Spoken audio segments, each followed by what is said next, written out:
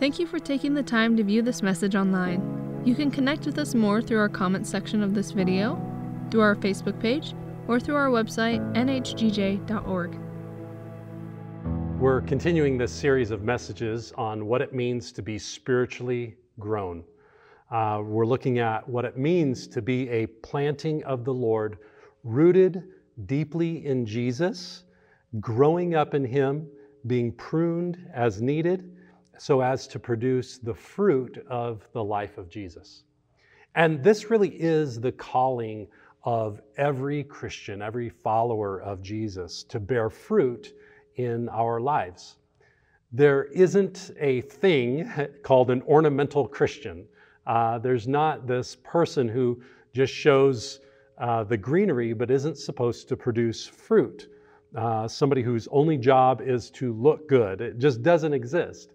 Our calling is to bear fruit, to put on display the work of Jesus that's happening inside, that it shows itself outwardly as the fruit of the Spirit, so that people can discern or see, and we ourselves can discern or see what's happening in the interior of our lives as we grow. So last week, I started with a message out of John chapter 13, and I pointed us to the Passover meal that Jesus was sharing with the disciples. And this is right before He was crucified. He rose from the table and began to go and wash the disciples' feet. Now, I made the comparison about how this was an opportunity to either take and embrace offenses that happen to us and to wound ourselves or others with these offenses, or to begin to shed them and drop away offenses, to release them. And the truth is, the only way that we can grow spiritually is if we're willing to drop offenses, that we're willing to release them and let them go, willing to forgive these things so that we can move on and grow deeper in Jesus. Now, it reminded me this last week as I was reflecting on that message about one of my kids. At one point, was about 1.5 years old, and he was playing with a ball, little plastic ball that he had in his hand, and decided that it would be really neat to put that ball in the subwoofer, just a small little speaker, stood about this tall, had a hole at the bottom that matched the size of the ball that he was playing with. So he pushed that ball into the subwoofer hole and watched it as it went in and then just dropped a little bit. Well, of course, the wheels were turning, and I saw this happen, and I thought, oh, I'm going to have to tip the speaker up and dump the ball out. But before I got to that point, he reached his hand in, which just fit perfectly into that hole, and reached over the ledge that was in the speaker itself, and obviously felt the ball and took hold of it. Well, now we had a problem, because when holding onto the ball, he couldn't back his hand out of that hole. And it took some time for me to convince him that he needed to let go of the ball to get his hand out. He wasn't making the connection of holding the ball with being able to get his hand. So he had to release it in order to get his hand out. Well, I know it's an odd link to make, but I thought about that as it relates to offenses. When we're holding on to them, it's like a trap. There's no way we're going to get out. We need to release offenses. There's no way forward with Christ while holding on to offenses. We get stuck, we get held back. And so similar to my son who had to finally, yes, let go of the ball and could withdraw his hand, likewise, you and I have to learn. It's learned to let go of these offenses so that we can move forward with Jesus. Well, today we're going to go back to John chapter 13, and we're going to hear again from Jesus as He's talking with the disciples kind of in this next step. And in this important time, He's, of course, so much of this is rich teaching that He's giving to the disciples before He's crucified. He resets, and catch this, He resets the nature of their relationship in the family of God. And He does this not just once, but multiple times in John 13 through 17. And he also does it later on in John chapter 19. I'll get to that a little bit later on. But at this point, we're coming in at John chapter 13, verse 31. Judas has already stepped up and away from the table, and he's left the room where they're having the Passover meal. He's setting in place the things to betray Jesus. And so that's already taken place, and now Jesus is about to address the remaining disciples about the nature of their relationship to one another. So let me pray, and we'll just invite the Lord to direct our time together in the Scriptures. Lord, we thank you because we are at peace with you because of what you've done, Jesus. You've put our heart at rest. You've put our spirit. Lord, you've made us new in our being. You've made us new in our spirit with you. And so we find ourselves very present with you, very much at rest with you, and awakened to what you want to speak and what you want to do. And so we ask you during this time, Holy Spirit, help us to see clearly the nature of our relationship to you, but also to fellow believers. So we thank you for your word. We bless it to our hearing. In Jesus' name, amen. Well, John 13, 31 to 35, as I've said, Judas has gotten up from the table, has left the room, and he's going to go set up this moment to betray Jesus. And so Jesus turns his attention to the other disciples. And this is where we pick up in verse 31. When he had gone out, Jesus said, "Now is the Son of Man glorified, and God is glorified in him. If God is glorified in him, God will also glorify him in himself and glorify him at once. Little children, yet a little while I am with you. You will seek me, and just as I said to the Jews, so now I also say to you, where I am going, you cannot come. A new commandment I give to you, that you love one another.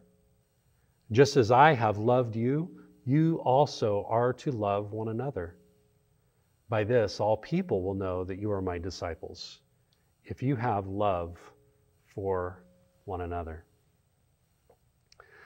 Now, this teaching that Jesus is presenting to the disciples is one that's very familiar. It's in multiple places in the Gospels, and it's also carried throughout the New Testament teachings. Loving one another. It's a common idea that Jesus, again, in the early church taught.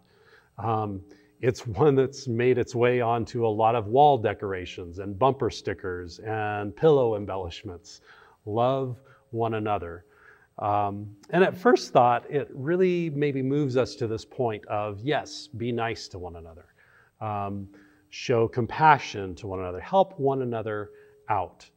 In fact, many of us who have been in the church for any length of time would even point to the working out of this ideal type of love in Acts chapter 2. So we could make that connection scripturally with the love of Jesus, that he's teaching them to love one another, and then what that looked like in the early church. Acts 2, 42 to 47, it really is a beautiful picture of the early church living and ministering together. Let me read it. It says, "And they devoted themselves to the apostles' teaching and the fellowship, to the breaking of bread and the prayers. And awe came upon every soul, and many wonders and signs were being done through the apostles. And all who believed were together and had all things in common. And they were selling their possessions and belongings and distributing the proceeds to all as any had need. And day by day, attending the temple together and breaking bread in their homes, they received their food with glad and generous hearts, praising God and having favor with all the people. And the Lord added to their number day by day those who were being saved." Now, this really is an incredible fulfillment of what we were reading earlier about in John 13, about Jesus instructing them. Love one another. People will know you're my disciples if you love one another. we fast forward to Acts and we see it being played out. They're loving one another. They're having things in common. They're breaking bread. They're basically sharing meals, just really sharing life together. And so they not only had a witness in the community, they so witnessed to the people that it says people were added to their number daily. People were being saved left and right, really, just because of this love that was being shown to them, this display of the love of Christ for one another. Now, as we read a passage like Acts 2 that we just looked at, there's certainly cultural differences that need to be taken into account when we describe this idea of what does it look like when we love one another in this transformational way. They lived in a culture that was not really based around the individual, the self, or even just the nuclear family, the very small husband, wife, kids, family, isolated, that focused a lot on individuality or individualism, individual rights. I mean, these are all things that we're accustomed to. Western culture, American culture, especially Western American culture, it's even emphasized even more, just kind of this rugged individualism. This is part of our household. So there's obviously cultural differences. They were much more community focused. Their family spread multiple generations out where they functioned more in community with one another. So the connection to community was stronger just naturally. However, I don't want to be dismissive of that and say it was just cultural differences. I want us to make sure that we capture a fundamental shift that happened in the early church because of what Jesus accomplished.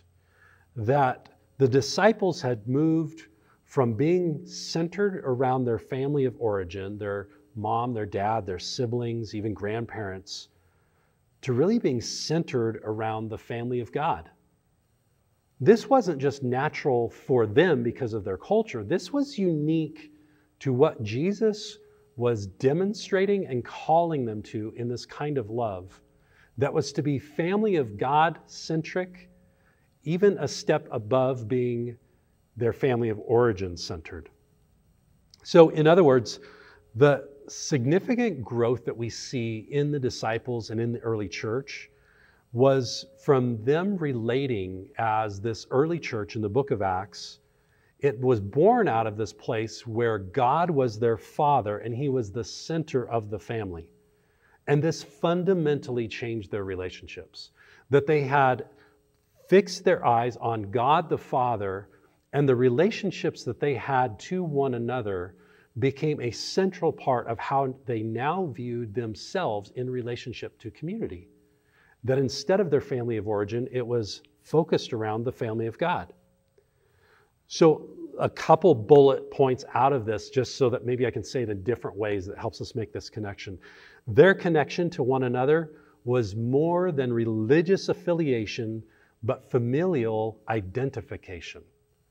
So it wasn't just because they shared common religious beliefs or ideas, it was because they now identified themselves through a familial connection and not just religious orientation. Likewise, when Jesus died and resurrected, the reconciliation that was experienced was not merely as a worshiper connected to a deity, but instead it was as a lost child being reconciled to a loving family and a loving father. And so this was a shift. Again, Jesus's work wasn't just a reconciliation spiritually, it was a reconciliation relationally to God as Father and to people who were discipling with Jesus to be connected to one another as family, fellow children, brothers and sisters in Christ. And so this is significant. This is significant because some people would just say, well, it's really symbolic, right? I mean, this is what we're supposed to feel connected or reconciled in this way, but it's more figurative than substantive, right? We use terms like brother John, sister Karen, or Brother Tim. But those terms are just, kind of slap on the back, friendly gestures. We're not really supposed to connect with people out of a family basis, are we? I mean, that's just symbolic. Well, I'm going to bring up John chapter 19 and point to this because Jesus didn't think so. Neither did the early disciples. When they viewed these relationships, they literally realigned themselves around God the Father and the family of God in their orientation to how they're connected to one another. At Jesus' most vulnerable point, when he is on the cross, literally on the cross, about to breathe his last breath, he gave these instructions to his mom, Mary, who was at the foot of the cross, and he was making essentially the final decisions that the firstborn son, whom he was, would make to make sure that his mother was taken care of. So he's on the cross and he's making decisions as to here he's going to die. How do I care for my mother? How do I care for this woman who I, as the firstborn son, am responsible for? And so from his family of origin, what was supposed to happen? Who was going to care for her? And so this is what he says from the cross, John 19, 25 to 27. But standing by the cross of Jesus were his mother and his mother's sister, Mary, the wife of Clopas, and Mary Magdalene. When Jesus saw his mother and the disciple whom he loved standing nearby, he said to his mother, "Woman, behold your son." Then he said to the disciple, "Behold your mother."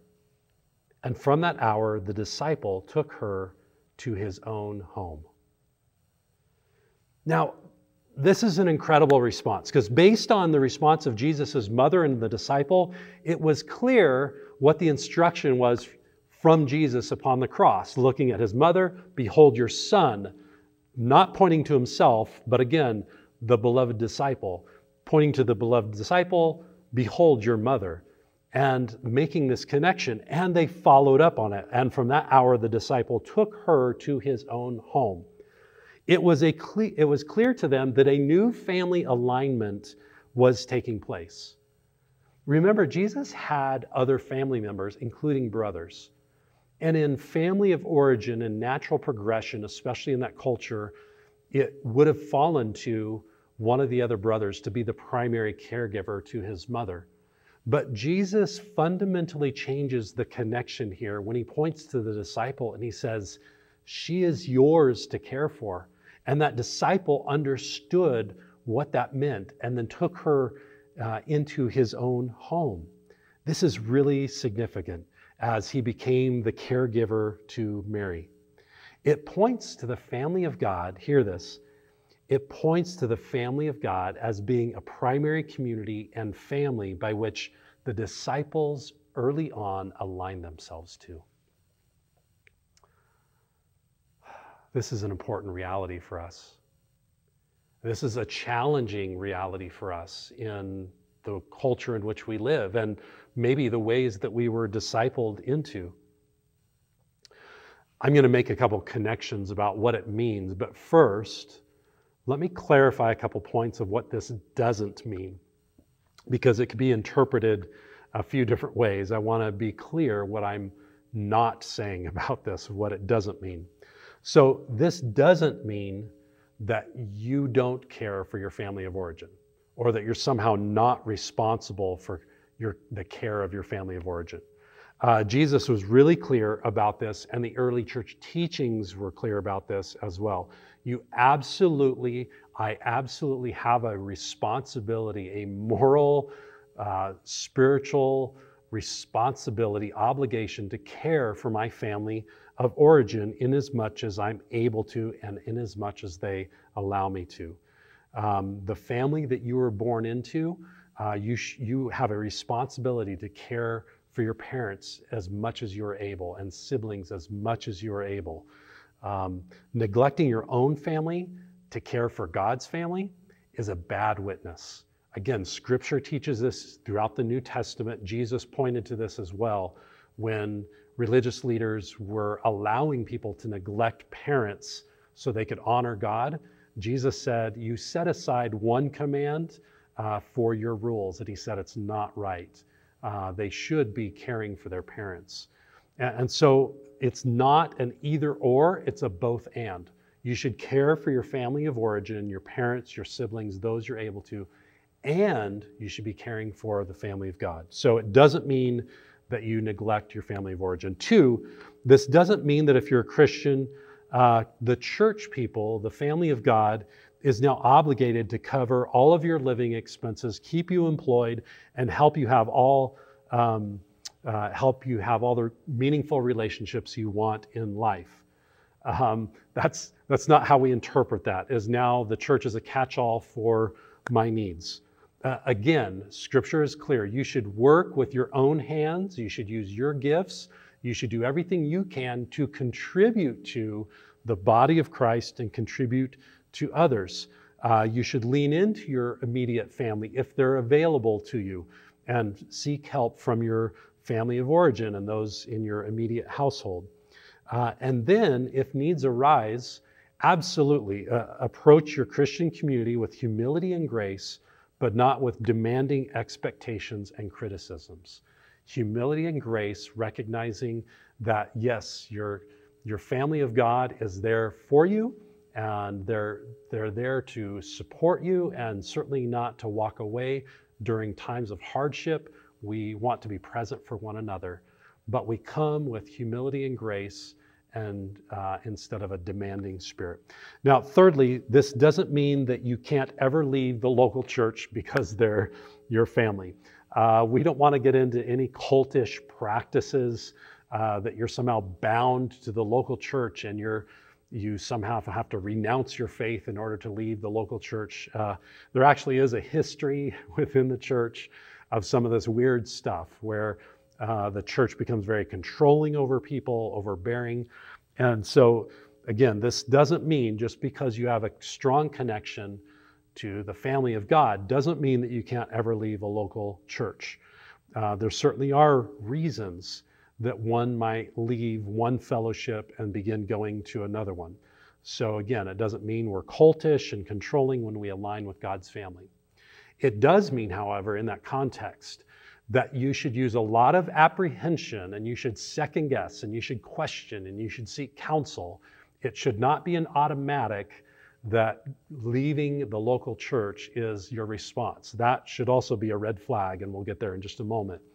Instead, though, we should also recognize there are reasons that for people to leave a local fellowship and connect with another body elsewhere. So I give you those 3 caveats, those 3 clarifications, and so that I can make these final points about what does it mean in terms of our spiritual growth when we realign ourselves to God as Father and to the church as part of our family. Well, first, I want to suggest that because God is my Father, I can expect that I need to change some of the attitudes, habits, and thinking that I have grown up with. This is something that should be an assumption for every follower of Jesus, that because God is now my Father, I can expect that I need to change some of my attitudes, habits, and thinking that I have grown up with. So this starts with my family of origin and things that were passed down to me. There are attitudes, habits, ways of thinking, ways of functioning in my family of origin that don't match up with having God as my Father and being part of His community, His family. And I need to renounce or change, repent of some of those things, stop doing them, and go a different direction as I understand, both through Scripture and through the Spirit's understanding of what it means to relate in healthy ways, in biblical ways, and ways of connecting to God as my Father. So I should expect this, that there are attitudes, habits, and thinking that I grew up with from my family of origin that need to be changed. I also receive some of these things from the community and culture that I grew up with. That means peers that influenced you and teaching that you received through over a period of years and in the environment in which you grew up, it needs to be reshaped. It needs to change. It means that for me, growing up as a Gen Xer, I grew up with peers and I grew up through influences that really shaped my thinking in negative ways and in unhealthy patterns. And generationally, I need to break out of some of those and reconnect with my Heavenly Father and scripturally in other ways. That means if you grew up in the 40s or 50s, if you grew up in the 60s or 70s, you learned broken patterns from your generation.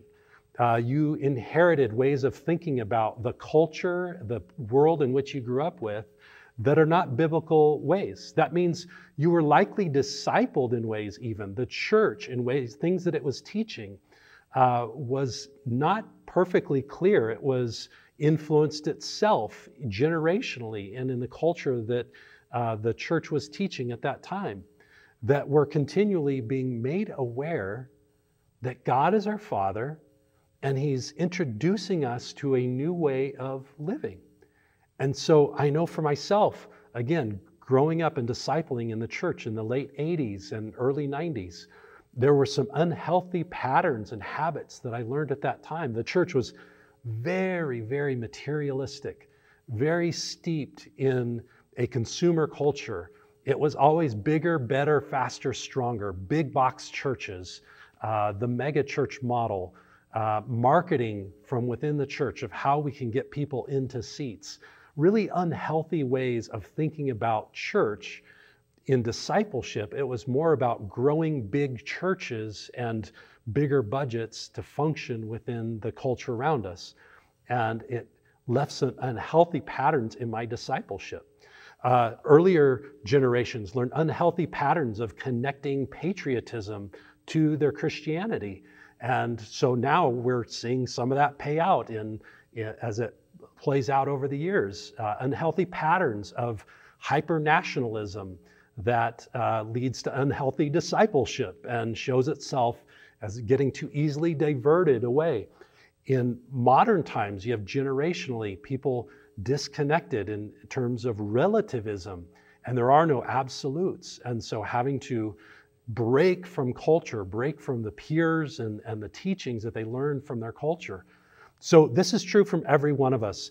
So again, I need to expect that I was discipled or influenced in ways that need to change.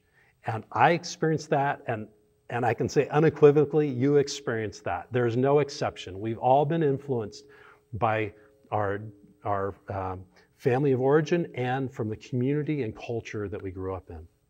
So if I'm truly going to grow into the man of God that He calls me to be, if you're going to grow into the man or woman that He's calling you to be, then I have to be willing to shed those things that seem most comfortable, and I have to take on this new understanding, take on this ability to grow continually and discern what it is that God wants to do in my life. I need to put on that which is most fitting for the moment in which I'm in. Even if it feels uncomfortable at first, it's fitting for the moment, even though something else may feel more comfortable to me.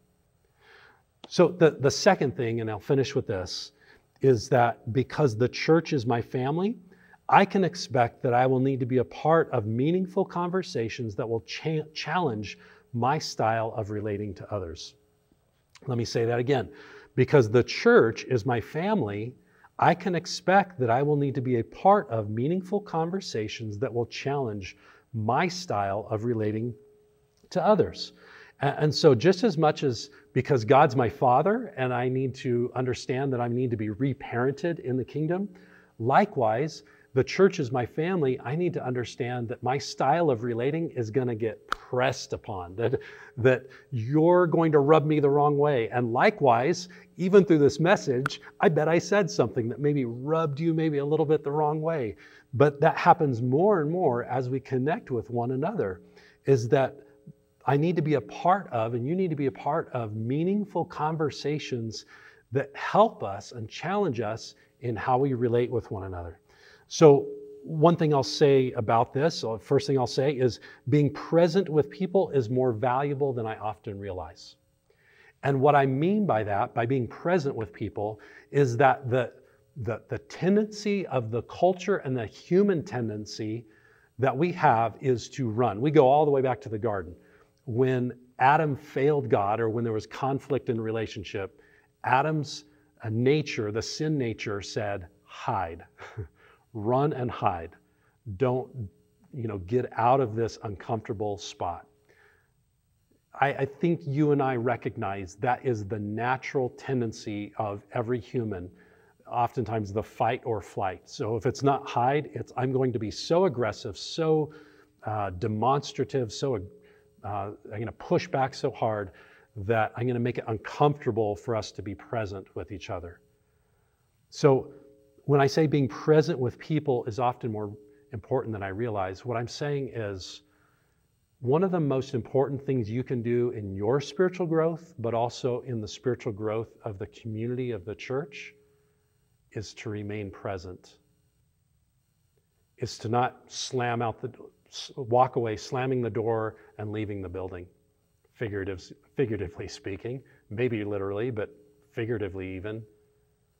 How many times have you and I seen relationships just fall apart because of the individual or individuals weren't willing to stay in the room and work it out, weren't willing to stay in a season of discomfort to get through it 2 months later to work it out, or 6 months later to work it out.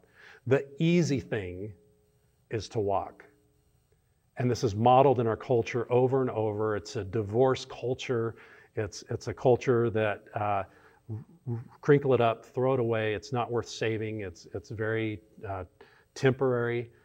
God is calling you, hear this, God is calling you to stay in the room.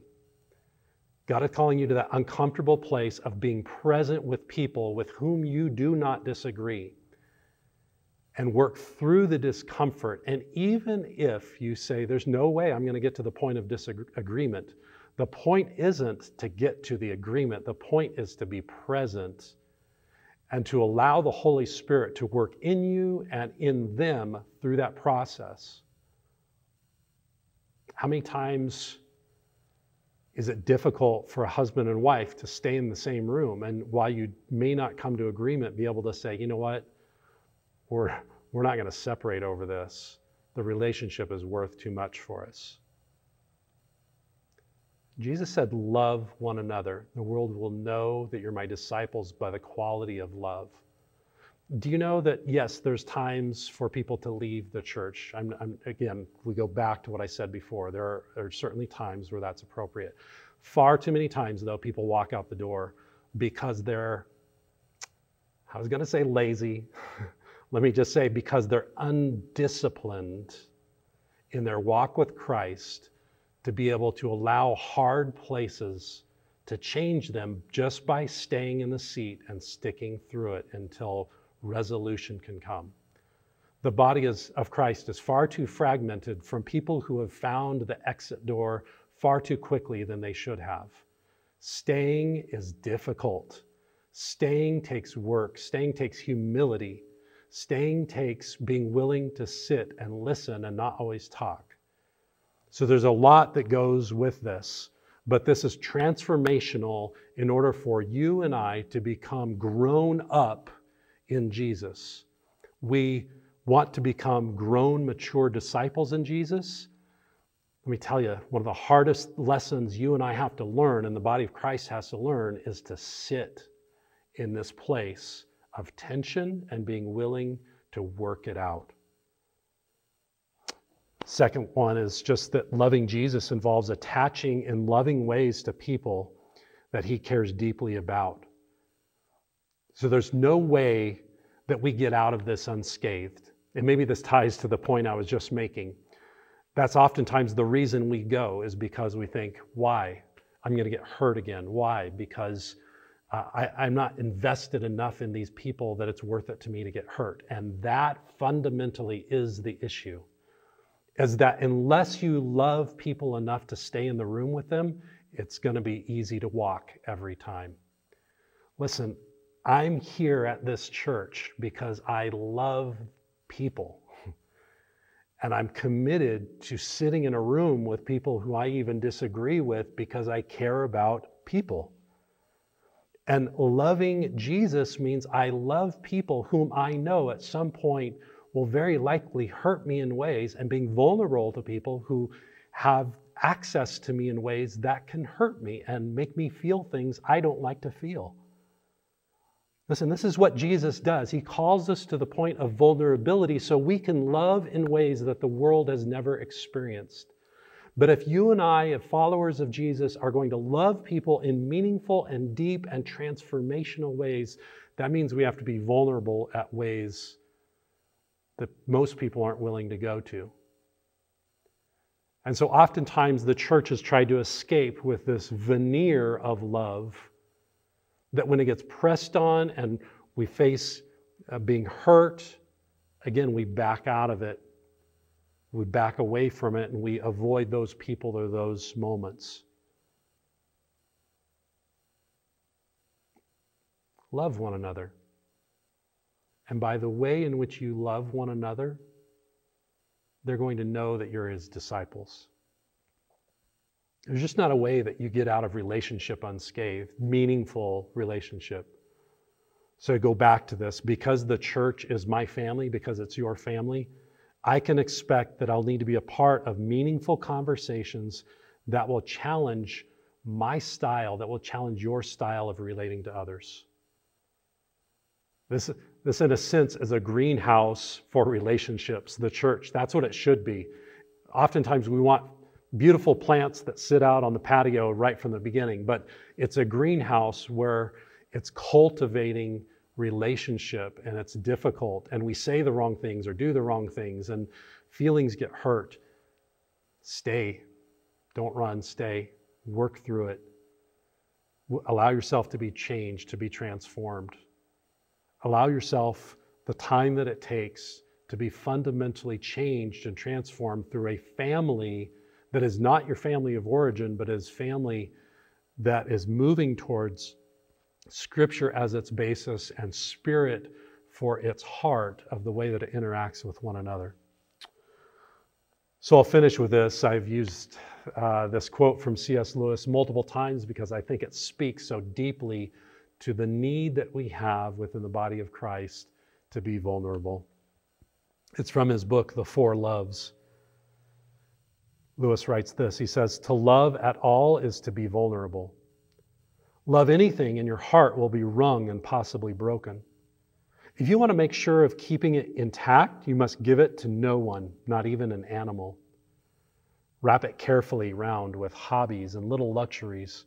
Avoid all entanglements. Lock it up safe in the casket or coffin of your selfishness. But in that casket, safe, dark, motionless, airless, it will change. It will not be broken. It will become unbreakable, impenetrable, irredeemable.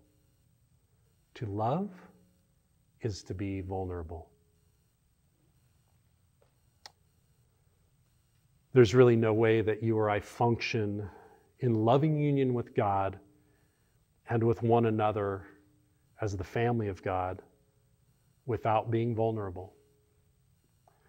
So I want to tell you, I'm calling myself to this. I'm calling each of us as part of the New Horizons church family, that if we're going to become this community of followers of Jesus who are getting our roots deep into the life of Jesus and becoming an orchard of disciples, each growing at their own pace, but out of our lives, this life-producing fruit that's going to nourish one another and nourish the community that we're a part of.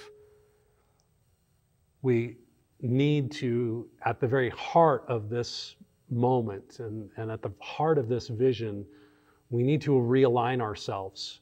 We are not mutually connected through a religious alignment to a deity. We are fundamentally aligned as family with Father God at the head and one another focused around him and mutually relating as the family of God.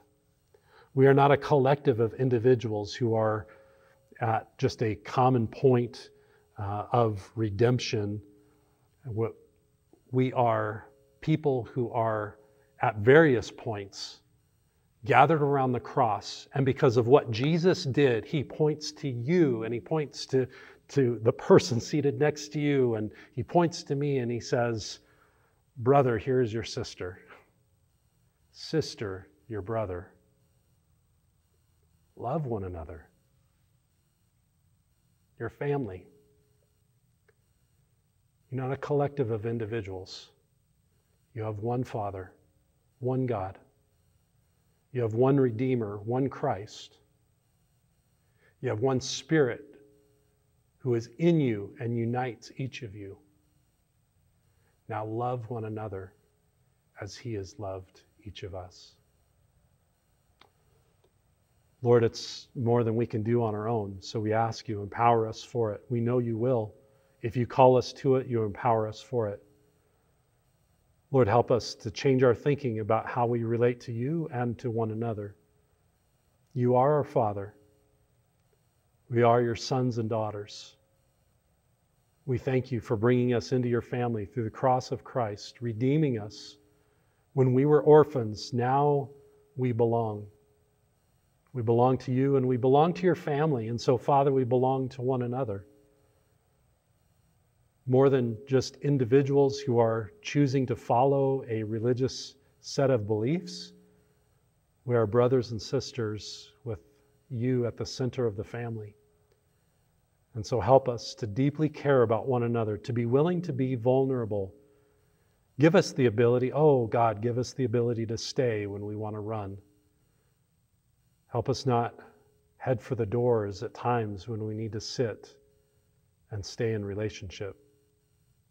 Give us humility and grace for one another, so that in this love, it can be transformational for us individually, collectively as a church, and it can be transformational to the community that we're a part of as they see us love as you have loved us. We thank you for it. In the magnificent, all-powerful, all-glorious name of Jesus Christ. Amen. You can find more resources for this service at nhgj.org. Email us your prayer requests to prayer@nh4gj.org. If you are a new follower of Jesus, we have a free resource for you called Following Jesus. To receive a copy, send a request to info@nh4gj.org. If you would like to partner with our ministry through giving, you can do that online at nhgj.org/giving or by mail to 641 Horizon Drive, Grand Junction, Colorado, 81506. Thank you for being with us, and may the Lord bless you.